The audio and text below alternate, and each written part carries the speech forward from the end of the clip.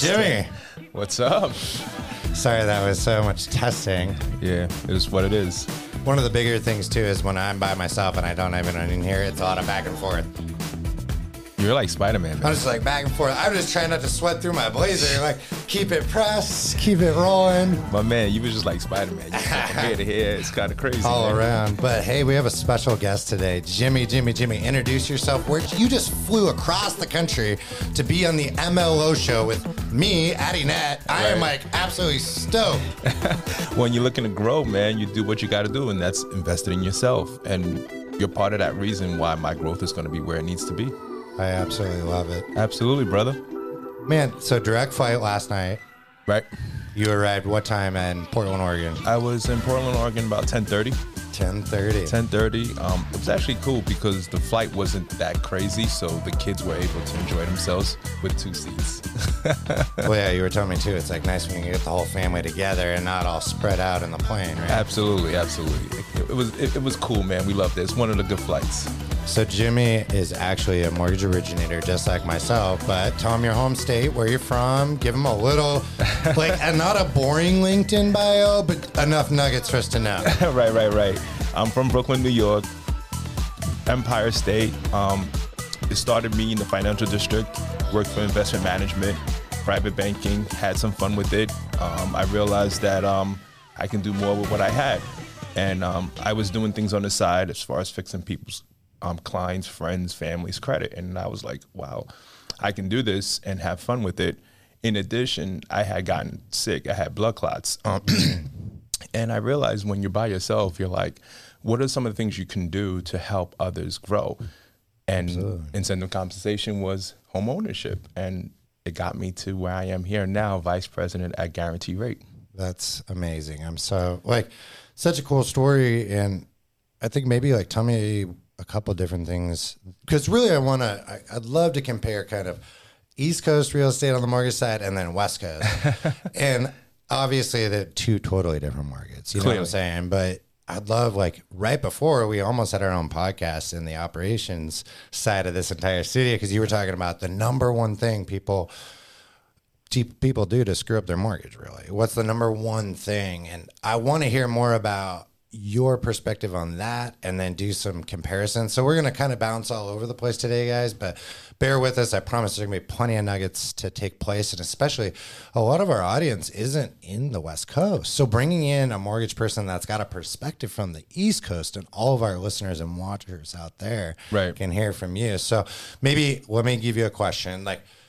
What do you think the maybe biggest misperception of buying a home in the East Coast is compared to the West Coast? Is it property taxes? Is it neighborhoods? Is it price point? Talk to me. What kind of conversations are you having right now? In the state I live in, New Jersey, where I do most of my business, taxes is a big thing. So sometimes potential clients think they can afford certain things. However, they get shocked based on the county they're moving into because of the taxes. Isn't New Jersey one of the highest property tax states? It's a challenge. Out here, I use the rule, the 1% rule. So it's very common for an annual assessment of property taxes to be 1% of what you bought that home for. Correct. And it does increase gradually with appreciation and reassessments. But do you kind of have a percentage rule that you tell your clients? Usually, when they're buying price points between $400,000 to $600,000, I go generic and just call it $12,000 a year. Wow. Yeah, in some counties, that's applicable. In others, it's and then there are others who don't have as much in taxes, and that's a good thing. But you keep in mind that your proximity to New York City is not far, right? So there are factors behind it. I mean, that justification really only, you're pretty close to the big city guys. So I was could you give me a little, but 12,000, because that's a $1.2 million home here. Oh, no. You know what I'm saying? $12,000 property taxes, it would be a normal assessment for a $1.2 million home in the Portland, Oregon area. So you're talking, oh my gosh, 400 to 600 K homes have over $10,000 absolutely annual property taxes. No question.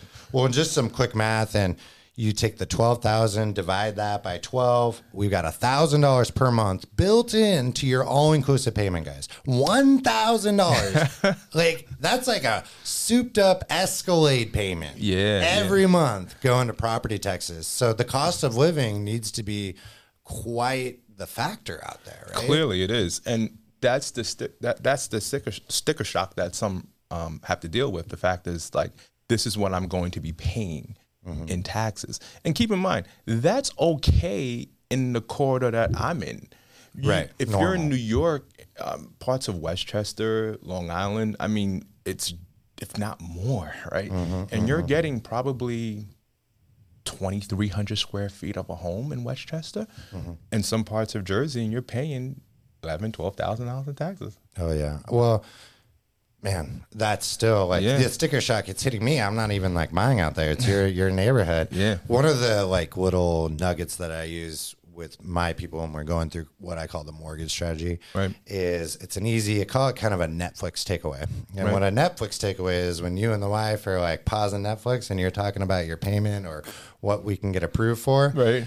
For $50 in extra payments, say it's a credit card minimum payment, say it's $50 more because you upgraded to that nicer car, right? A little extra payment.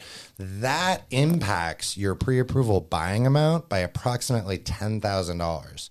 So that's a real easy takeaway for everyone. You double that up to you take on $100 a month payment. Say you're just like, oh, $100, that's nothing. I'm going to finance this whatever personal loan, $100 a month. You actually just lowered your pre-approval amount by approximately $20,000. Your buying power, your budget. And it plays the same role, Jimmy, in property taxes, right? Yeah, it does, because like you can, some parts of the county, Morris County, I'll just use that as an example, right? You'll buy a $600,000 house and the taxes will be $10,000. Meanwhile, you'll look in some parts of Essex County where the house is $400,000 and your taxes are $15,000 in taxes. You're like $15,000 on $400,000 price point, $600,000 on a $10,000 price point. You're like, wow. And that is a huge difference in your monthly payments. And massive. So when referral partners I work with, the first thing I tell them is, look, when you're taking your clients out, just make sure that you understand the county / town so you can make sure that they're aware of what their shock is going to be with their monthly payment. So it doesn't make it seem like it's Jimmy that came up with these numbers. It's where you're looking at that came up with these numbers. I'm here to support it so we don't get into any financial hiccups. You know what I mean? Well, and I would also add too, this is one of the reasons why you do absolutely need to work with somebody that's going to be up front and run those numbers with a microscope. Absolutely. Not just a wide angle fisheye lens. Because, dude, when maybe one property is $200 more a month because of the taxes, you might or might not be approved for that house. You've toured it. You're putting in an offer. You think you're good to go. Right. But somebody like Jimmy or myself, we're really going to analyze the property prior to and really ensure, okay, well, you guys are approved up to here, and up front before you get out into the field, hey, I got to connect with Jimmy or Addie prior to putting in an offer because these taxes might be too high for me and I might not be able to afford it, or I might have to bring an extra $5,000, $10,000, $15,000 in down payment. And guys like you and I, we don't want to blindside people with that information. Man. No, it's crazy. And that's what, like anything else, right? You talk to an automated person and they just understand what they understand based off a table that they saw was given to them in a monthly email online calculator. Online, right? And so when you're looking at it, they're like, that person's saying this, and this is what your monthly payment is. I'm like, who told you this? And why do you feel like that's the monthly payment you're going to have? You need to speak to someone like myself and you to make sure that we give you your proper insurance payments, your proper tax payments. Good point. We make sure that when you're going into this situation, you feel like, okay, the trust factor is there. Now let's figure out a way to get the offer for the home that potentially will be mine. Absolutely. Well, to not get on the monthly payment rant for too long, but those are good takeaway, guys, especially if you're a home buyer, home seller looking to refinance and you're watching or listening to the show. Really take into account the taxes and really take into account of, if you're just getting a quick one-off from Joe Schmo who doesn't really care and he took 6 minutes to make you do something online and then the only return is here's your water approved, it's probably not that dialed in. So it's extremely important to work with someone that's going to give you the attention to detail and you understand, because also there are a lot of ways, and I'll conclude and won't go to it in a second. There are a lot of ways to manipulate an approval. And when I say manipulate, I'm not saying like anything illegal, but there are ways for you to structure, say, closing costs or estimated property taxes, right, and make something look more appealing than it really is. For example, say you do call an internet lender, right? Right. You call someone out in the land of I don't care, and you're like, hey, welcome to the land of I don't care. I need to get approved. Okay, great. Fill this out. And then they send you you're approved up to 500 and this is your payment, $2,500 a month. You're like, well, really? That's accounting for historically lowest property taxes that you might find on a property, right? Right. And then the insurance that you're not going to be able to get because that won't even cover the house. No. Right? And an interest rate that isn't even accurate. No. So it's like, oh. It's a bait and switch, right? So they'll quote you they'll quote you on what you pay quarterly for taxes for your yearly taxes. You're like, whoa. Really? I'm like, $3,000? That's what some of us pay a quarter, right, if not more, in New Jersey, Pennsylvania, not Pennsylvania, New Jersey. Yeah. So you're like, whoa, but it happens. So you just have to be careful with that. You got to be careful. I mean, my wife and I, anyone who's watching, it's like an abnormally dark tan for me because we were just in Mexico. Living that life, We went on a vacation, a well-deserved one. Well-deserved. It was a 5-year wedding anniversary thing, okay, Jimmy. congratulations, man. I appreciate it. But, well, my wife's an amazing person. She puts up with me. But here's the thing. It really reminds me when you go to do these like vacation tours, right? Right. And it's like there's that baseline price. Like, oh, you get to do these tours or whatever, like $49. Oh, that's super doable. Yeah, it's catchable, right? Yeah, it makes sense. It's the same concept with mortgage. But here's the story. It's $49. The whole time you think it's $49 and you make this whole plan to take your family out to this excursion and you show up. $49 is like you sitting in the bleachers to watch the Dolphins. Absolutely. If you want to move up once and maybe feel the splash, right, $75. Oh, if you want to put a foot in, $100. If you want to swim with the Dolphins, $250. And that's real time. That's the ad you saw. No question. Oh yeah. Do you want that big picture too? You want the picture? $20. But that is what we're trying to eliminate in the mortgage space. Right. We don't want you to think it's going to be this huge Cirque du Soleil event, an excursion, and then it's 4 times the cost that you were expecting. No, we want it up front. Exactly. We want to know. We want to manage the expectations and make sure that you're as educated as possible going into the buying process. Yeah, but this is a lifetime commitment, right? And the fact is that it's not just swimming with the dolphins. Exactly, right? It's not a one-time thing like we out. This is a lifetime commitment, and family and friends want to know how you were treated throughout the process. And that's our responsibility because I think we are the financial advisors when it comes to their lives because they're going to have their securities, investment managements talking to one person. There's going to be situations where they're going to talk to us when things do happen and they have the equity and they can talk to us and then take that same information, share it with their financial advisor. And now we become the bridge of community of financial literacy, 1, 2, we're protecting your interests. 3, it's what we do because we love it. Right. Absolutely. I was just writing down a couple of quick notes.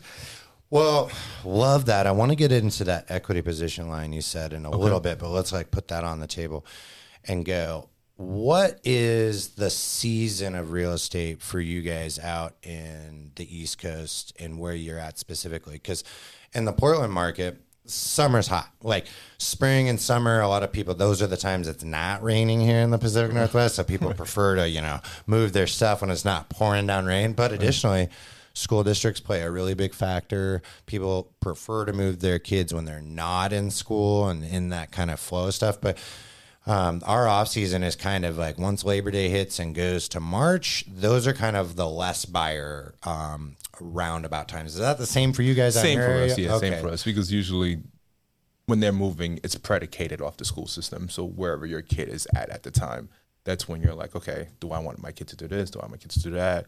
So on and so forth. So it's like you.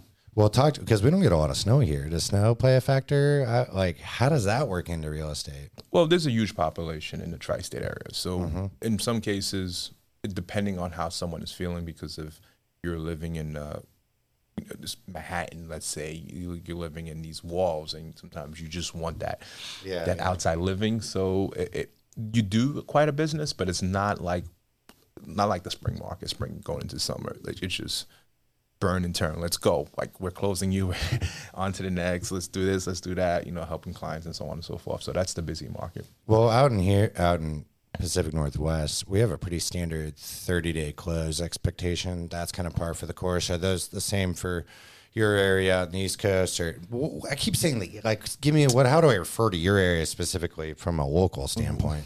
We're from the East, man. Just flat, but the East also includes like Florida. We're not talking about Boca Raton. Nah, we're gonna leave it that way. That's the South, man. We in the East. Same thing. It's expected for us to close in 30 days because it's just where we're at with what things were going on, and particularly with the company I work for now. Right? It's the way it's set up is we have to give that concierge service, meaning that from beginning to end, we're trying to close you as quick as possible because we understand how important it is for you to have this home. Absolutely. I love that. Yeah, and I like one of the bigger differences, though, it's on the West Coast here in Oregon. Right. Our real estate laws, and you got to know out there, real estate laws are different in every state. Correct. Every single state has different ways and laws on the sell side and on the buy side. Right. So on the West Coast, Oregon and Washington, a lot of the real estate laws protect the buyer, not the seller. For example, there's a lot of layered contingencies that if anything happens, like say you lose your job up to the last 3 or 4 days prior to closing, you would still have a way to get your earnest money back because of, your employment or your financing contingency. But down in California, it's like everything's about the seller, and the market has actually pushed in that state. It's like demand 5 to 7 days after accepted offer that you release all contingencies. Whoa. California is unreal. No joke, like straight up. Wow. There's a lot of money at stake, and they're very aggressive, and it never ends well for the buyer if they want to back out, and it's really protected to the seller. So I was curious, is it more of a buyer protected law state in the East, or is it more seller from your point of view?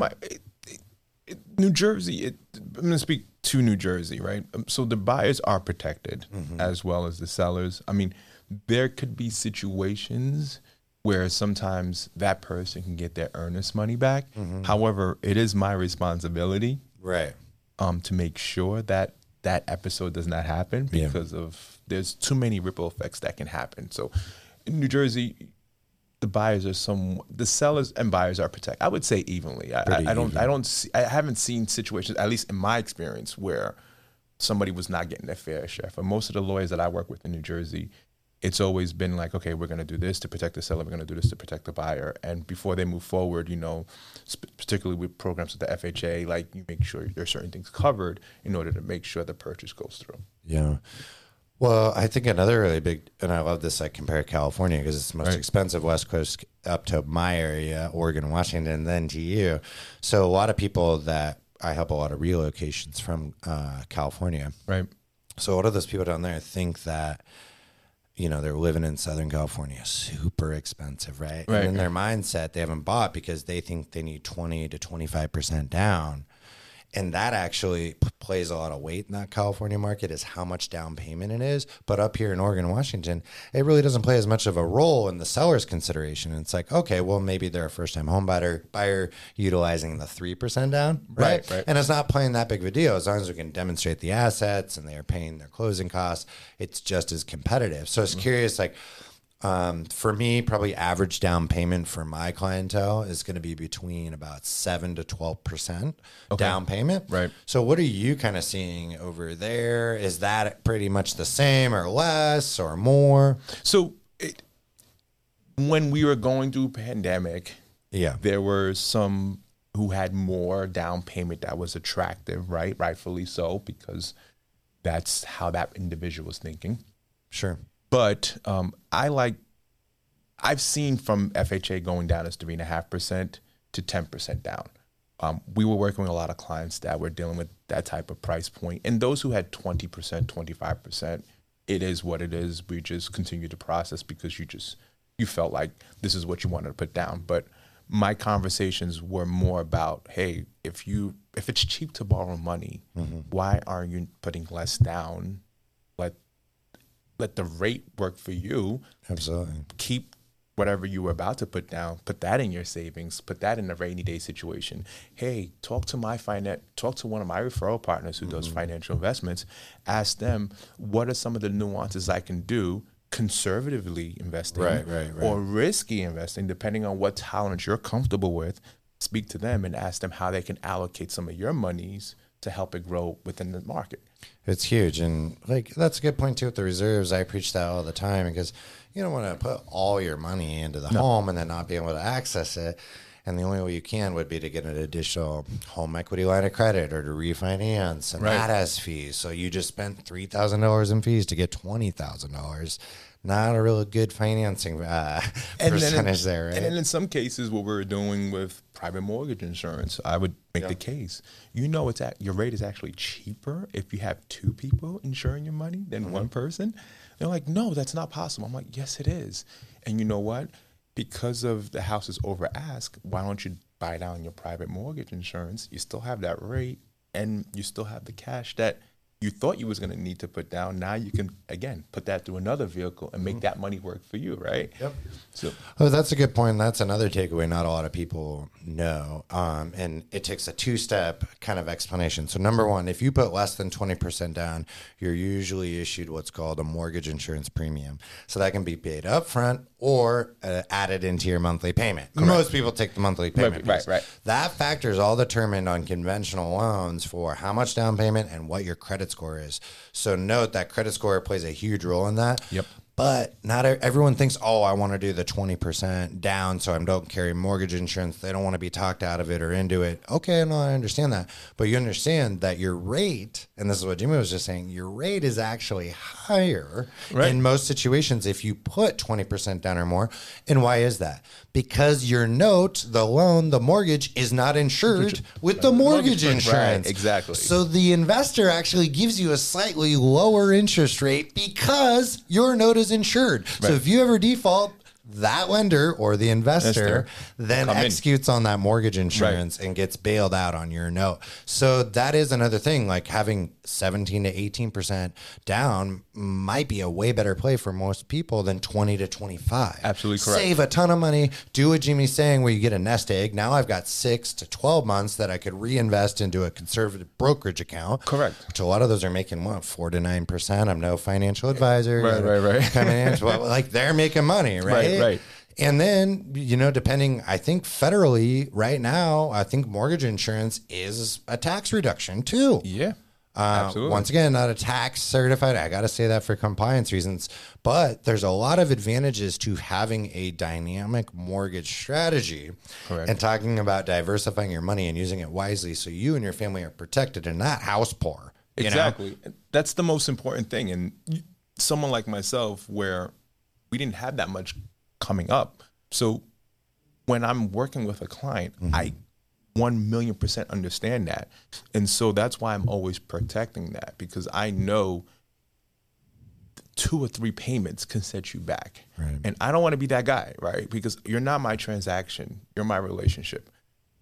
Everything means that much more to me as more like anything else, right? You're part of my family.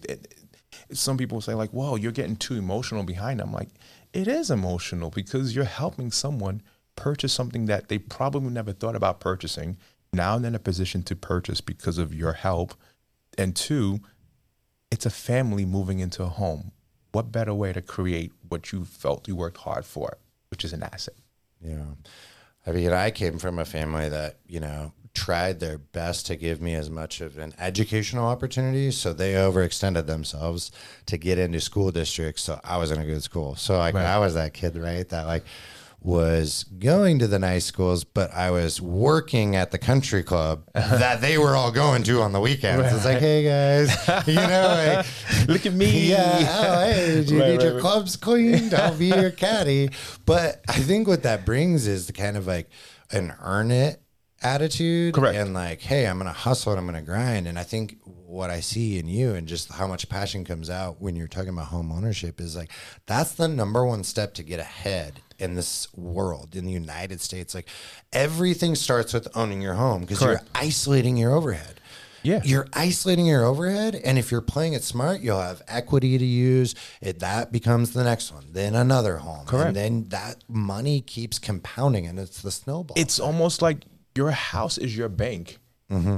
Respectively, if you use it correctly, right? Because that now creates what's called aggregates of some of the things that you can do. Like if you're doing something where you're doing something full time, you decide that, hey, you know what? There's a path I want to take as an entrepreneur. Because you have positions in your home, you can leverage that now and create a business because now that home, which is your bank, if you're using it correctly, please do not use your house as an ATM machine. That is not what your house is for. But you can use some of these things that with the equity to create different portfolios within your family. And that's how you create wealth is through an asset, in my opinion. I think you're spot on. And going back to that, like isolating the overhead thing, I feel like a lot of first-time home buyers or just renters, people that haven't purchased a home yet. And my wife and I bought our first home when I was only 25, and I wish I did it at 19, 21, or found a way earlier because that would just be so many more steps ahead. And people don't understand. It's like, look, these are 30-year fixed mortgages. Like, if anything goes sideways, like you have that payment to take care of. The only thing that's going to inflate are your property taxes and then your homeowner's insurance. That's the only change. Every payment will be the same. Versus if you rent, that payment's going to go up every single year. Additionally, appreciation costs continue to go up, and everyone's like, "Oh, I just need to save up my 20%." Down, or I'm only comfortable on this payment. Well, look at this. It's super, super hard to outsave appreciation. Absolutely. Think about what a family has to do to save 10 G's cash post-tax. 10 G's. That's a ton of money. We're talking, you need to make an additional 16 to 20%, or 16 to 20K in the year and not touch it. Pre-tax, let it filter down, put it in the bank. Yeah. That's really hard. But guess what? That $450,000 house you're looking at now costs $505 by the time you've saved up all that money. Exactly. And short story, when my wife and I we got married, parts of the community where I was from, buying a home wasn't something that we would thought to do, right? Yeah. It was like, hey, you have a house. Okay, cool, man. That's what's up. You got the house, right? That's what's up. Yeah. And then we were conformed to it's okay to pay rent because we're just living. We're just trying to do what we can, right? My wife and I, we got married. Literally, we didn't even do a big wedding. I looked at her and I'm like, nah, I'm just going to buy a house, man. And friends at the time were like, dude, you're crazy, man. Why are you spending all this money? I'm like, man, listen, I don't see any value me paying rent into something that I have a daughter already. How am I supposed to put her in a situation where she can grow? So it has to start with me as a dad first, right? So when I decided not to have a wedding, bought the house, everybody looked at me like it was crazy. And so the commitment I made to my wife was like, hey, you know what? We do 10 years. Right. We'll do a wedding then. Most likely those will be our friends. That's a good right? That's a good point. She looked at me and she was like, I can't believe you're doing this. I'm like, well, first thing is first. We have to understand we're examples. We're parents. We have a kid. We have to make sure we provide for our family. And my parents being immigrants, I already knew that I had to do this. So this is why it's so important for me when it comes to clients working with me and referral partners, because this is the beacon of my life, right? Showing you what you can do with those assets. And that's super impactful. And I hope people watching and listening get inspired too, because it's not impossible. And I think that's where a lot of that energy, or you're saying before, like, oh, you're getting too emotional to it. It's like, no, because we are looking at it from the lens that you're in. Like, this is going to make generational differences. And then, not to get all sappy, but it's like, guys, you know, so many people are just going off to college and getting themselves into $100,000 in debt for a degree that they're not committed to, not interested in. Exactly. And now they'll be stuck with this debt for their entire life and struggling to make those payments, or trying to find creative ways to have them deferred or get them relieved. And now your entire existence isn't about growing wealth. No. It's about avoiding paying bills. Yeah, it's called liability that you're probably not going to pay anytime soon. I mean, I love the wedding thing, because weddings are crazy expensive. Mm-hmm. You can spend an infinite amount of money on a wedding. And I'm not saying don't do a wedding, but there's a lot of creative ways to maybe cut that wedding bill by 50%, 75%, and put the rest of that money toward a home, and start off financially sound with an asset, just like you said. And guess what the number one reason why people get divorced is? Finances, right? It's the truth. Like, have that dialed in. Yeah. And I'm not saying it's easy, but you got to put energy, exactly, and thought, and really think through what's your top priority. Exactly. Right? Spot on. It's like, for me, my entire goal for all of our properties, for my wife and I, is to have them paid off around the years that we plan to have career freedom, aka retirement. I don't think I'll ever retire, but career freedom. We're like, hey, maybe I want to go work for a nonprofit, or I want to go work for the Portland Public School District and do financial literacy. They're not going to be able to pay me any money. But if I had that career freedom and I had all my bills paid and had no mortgage debt, I could go do that for 5-10 years, right? Absolutely. So the commitment my wife and I make is we add additional money toward our principal every single month, so that we not only are paying the principal balance down quicker, but we're paying it 15 years off faster. So our 30 has now moved to a 15, and then we'll be mortgage free by the time we want to be career free. Right. And we do the same thing. That's a commitment, though. It's a but good it's a priority. Right, because just because you get older, right, there are certain things you're not going to be able to do. Absolutely. Like you did when you was 21, 22, 23. Sure. Also, when you're doing that, you're also allocating your 401k or your Roth IRA accounts, right? Absolutely. Because that is going to be your cash flow. If you can't understand that, you shouldn't be talking to a mortgage advisor. You should be talking to a financial advisor. If you want those short-term commitments, there are people who you can talk to for that. Yeah. When clients who are talking to us, you and I, this is what we're giving them. We're giving them the path to what passive income can be and how financial literacy can work. And that's what it's all about, ultimately. Yeah. No, I love the way you said that. And I was like, my brain's getting going, because it just means so much. And like, going to the priority thing. Right. Of course, like, we could have really crazy cars if we wanted, right? Yeah. But I drive a Toyota, a respectable car, and I'm going to drive that thing till half a million miles if I can, right? Good luck with that. Or some people, they prioritize having a $900 to $1,100 a month car payment. But if you had a reasonable car payment, or paid off your reasonable car, conservative car, and took that extra money and put it toward that accelerated mortgage payment at 15 years, where you're paying it off in 15 years quicker because you're adding more to the principal, what I just explained, right? What's more important? You driving a souped up Range Rover and impressing people that don't even know you because they're on the side of the street, or do you want to have career freedom? It also, to go further, and I'm not dogging nice cars. No, not absolutely right. I'm just trying to be like, come on. And you know what? You can have an expensive car note. Your car note could be $800-900 a month. But if you're making $30,000 a year, that doesn't make any sense, right? I mean, like, if you're making $250,000, $300,000, $400,000 a year, $1,000 a month car note is what you worked for. That you can't afford it. Go ahead. What blows my mind up is when I hear ads, no credit, good credit, but you got a Mercedes, I could hook you up. I'm like, you're creating a cycle again. You're putting people into a situation where it's okay to make $40,000 and your car note is $1,200 a month. And I'm like, really?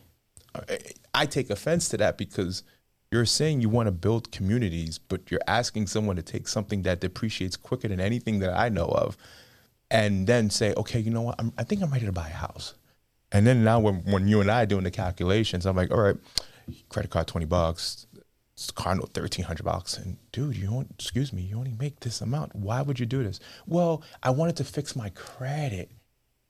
So the Mercedes, overextended on the payment. So the German vehicle help you. Not to mention the maintenance costs on. Exactly. So they don't have the mindset like you and I, like the Toyotas, the cars that we can afford with what we make, and realize that that's a simple liability which we work hard for, but we can afford, right, and still put more towards our asset, which is our principal.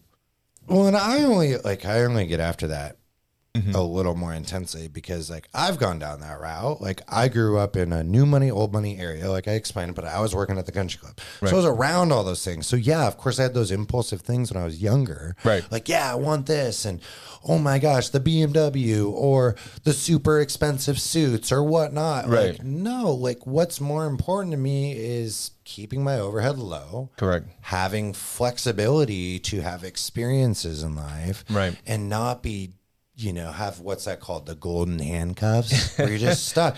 But you just given that like $1,300 Mercedes payment, right? We're talking like $200,000 in real estate buying power. Right. So say you were with no payment, you'd be $500,000. You go to Jimmy, you're like, yeah, I got the, souped up C-Class or whatever. I don't know Mercedes very well. But now Jimmy can only give you a $300,000 loan because you're riding that car. Yeah. Wow. I try to, I try to compartmentalize these things, right? Because you can't go you can't go into these conversations because you emotionally, like, you try to figure out why did you do this, but at the same time they probably don't know. And so I have to be a professional. I have to take time out, schedule that call, and get my mind right, so I understand that what happened is, if you didn't know, let me help you understand why this was not the way to go. I'm with you too, and a lot of it, and this happened to me when I was a kid. Right. We remember little things that were taught from our parents that might or might not be true, right? Like when I was young, my dad, he was struggling with starting his own business and transitioning into a career, and overused credit cards. All I remembered growing up, Jimmy, was credit cards are the devil. Right. Never take them out, son. And like, I wasn't old enough to understand the context of that comment, but it stuck. Yeah. So going in as an adult, you turn 18 and you're like, you get that first credit card or whatever, and it has a little like $1,000 limit. You stack it up and you can't pay it off. And you're like, well, credit cards are the devil.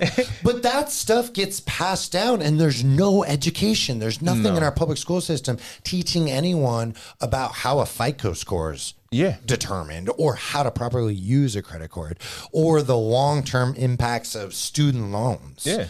And this is stopping people from getting into home ownership, and it's impacting generational wealth over decades. It's not centuries. Yeah, you have an anchor on your leg. Like, you're like, where am I going? You're not going anywhere because you have all this pounds on your leg.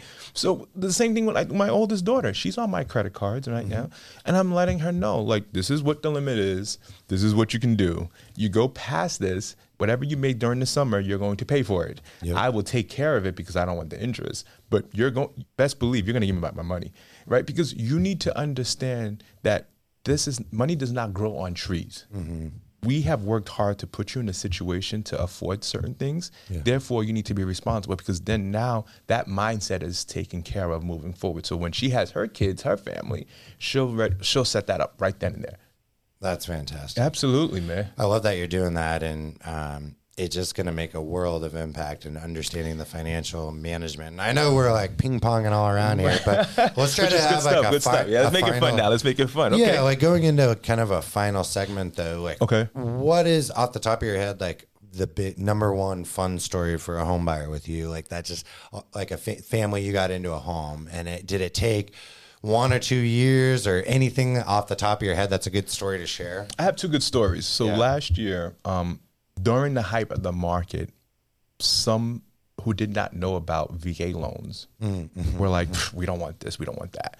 So I had a client I was working with, and she asked me, what's the difference between the conventional and VA loan? I'm like, there is no difference. Yeah. And she said, I heard the appraisal. I'm like, is your house in good condition?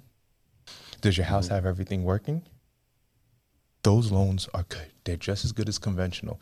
Some can make a case VA loans are better than conventional loans. I'm not a VA expert, but I know the general conception of a VA loan, right? I do a lot of VA. Yeah. Right. So she said, okay, fine. We had this conversation. She gave that person who fought for our country that home over the conventional buyer. And that made me feel good because of the simple fact that, one, you listened to me. Two, I did not steer you in any wrong direction. Right. I just wanted to give you the difference of what these loans were. Three, you sold that house and you brought the house to help you move because you upgraded, right? Right. And then another story was I was working with this client who worked a year until she got her second job to calculate for her DTI, which she needed income to apply for the mortgage. And she was like, Jimmy, I'm going to call you. I'm like, this is what I'm talking about. A single mom, raising her kids, needed the second job to qualify, waited to that 2-year mark and got the mortgage.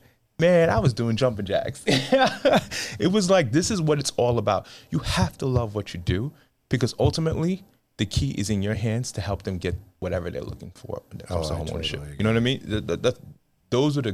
This is what I took away from 2021 with my experiences.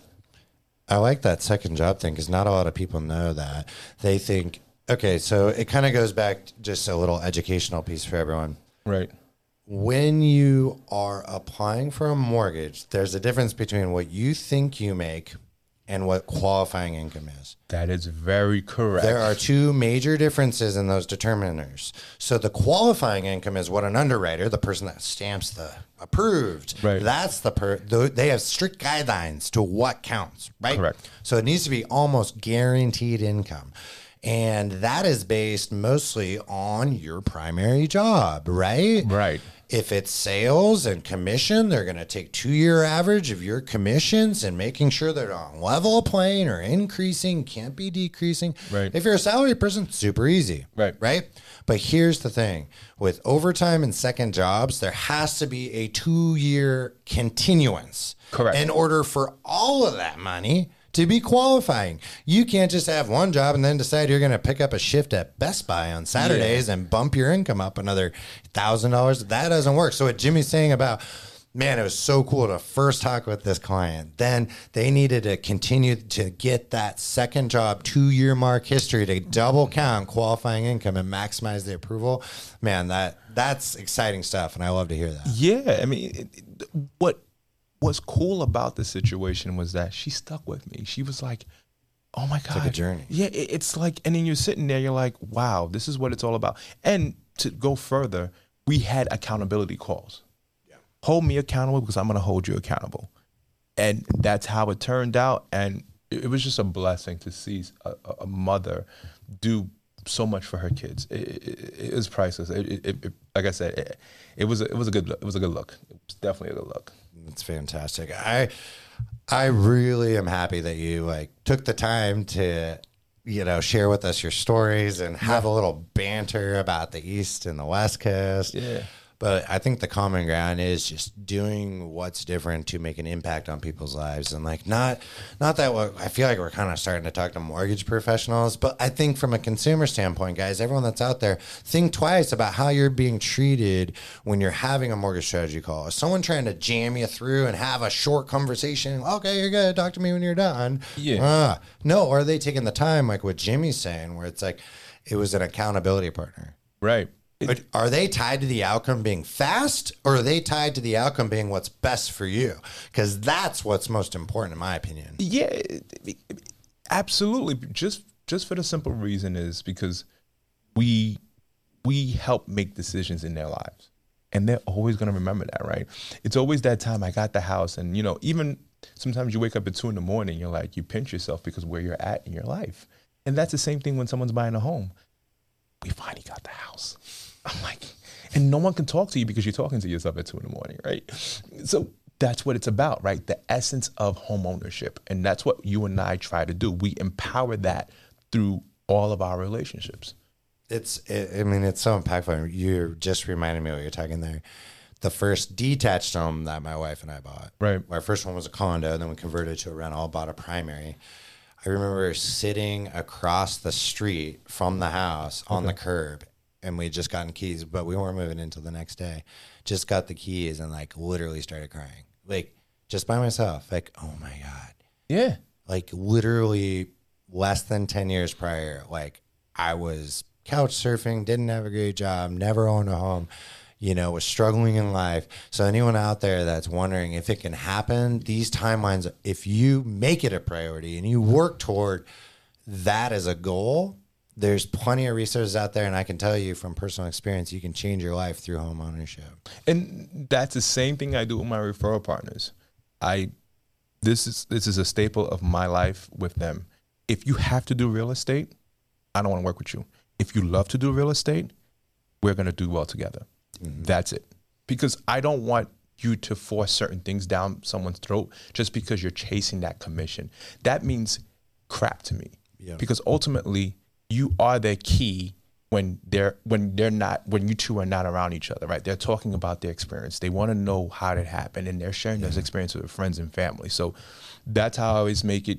That's how I make it with my referral partners. You gotta love what you do in order to work with me. Other than that, I just don't want that relationship. Yeah. And like I said, there's other businesses out there that can do that, right? Good luck to you with that. I'm not gonna go down that rabbit hole. I love that. You can't be tied to that. You can't be tied to the outcome to truly be objective. Love it. That's what I'm talking about. Yep. Well, I think on that note, we'll slide out to our outro, which we're by myself right now, just me and Jimmy. So I don't have someone to press the music button. So I'm going to have to tie that in on the end post-editing. Right. But Jimmy, it was an absolute pleasure to have you on the MLO show. Thanks so much for being here. Yeah, but make sure in the outro, what kind of music do you want? Biggie Smalls, man. I don't know. It's the Brooklyn way, man. You know how we do. I'll see if I can try to find something Brooklyn. It'll probably be playing right now. I do not have rights to use Biggie Smalls music in my podcast. I'm just going to tell you that right now. I don't need someone coming after me. That's right. So you're like, hey, I want my money. Well, how can someone get a hold of you? Just lastly, if they wanted to reach out and they're in your neck of the woods nationally. Yeah. So I'm at Guarantee Rate Affinity. I'm also on Instagram, Jimmy.mortgages. I'm on Facebook, Jimmy Joseph Mortgages. And like I said, you just type in Jimmy Joseph Mortgage. My name should come up. That's what absolutely. I worked so hard to get to that. So yeah, it should work. Well, if you're out in that Northeast, always hit us up and find Jimmy. He is a part of the crew of the trusted, elected mortgage originators in the nation from the MLO show. And of course, you've got that VIP hotline for me directly, and that goes out to my whole team. If you ever need questions or need me to connect you with Jimmy or anyone across America that I know, like, and trust with the same fundamental educational approach of transparency within the mortgage and real estate space, hit us up on that number. And until next time, everyone, we will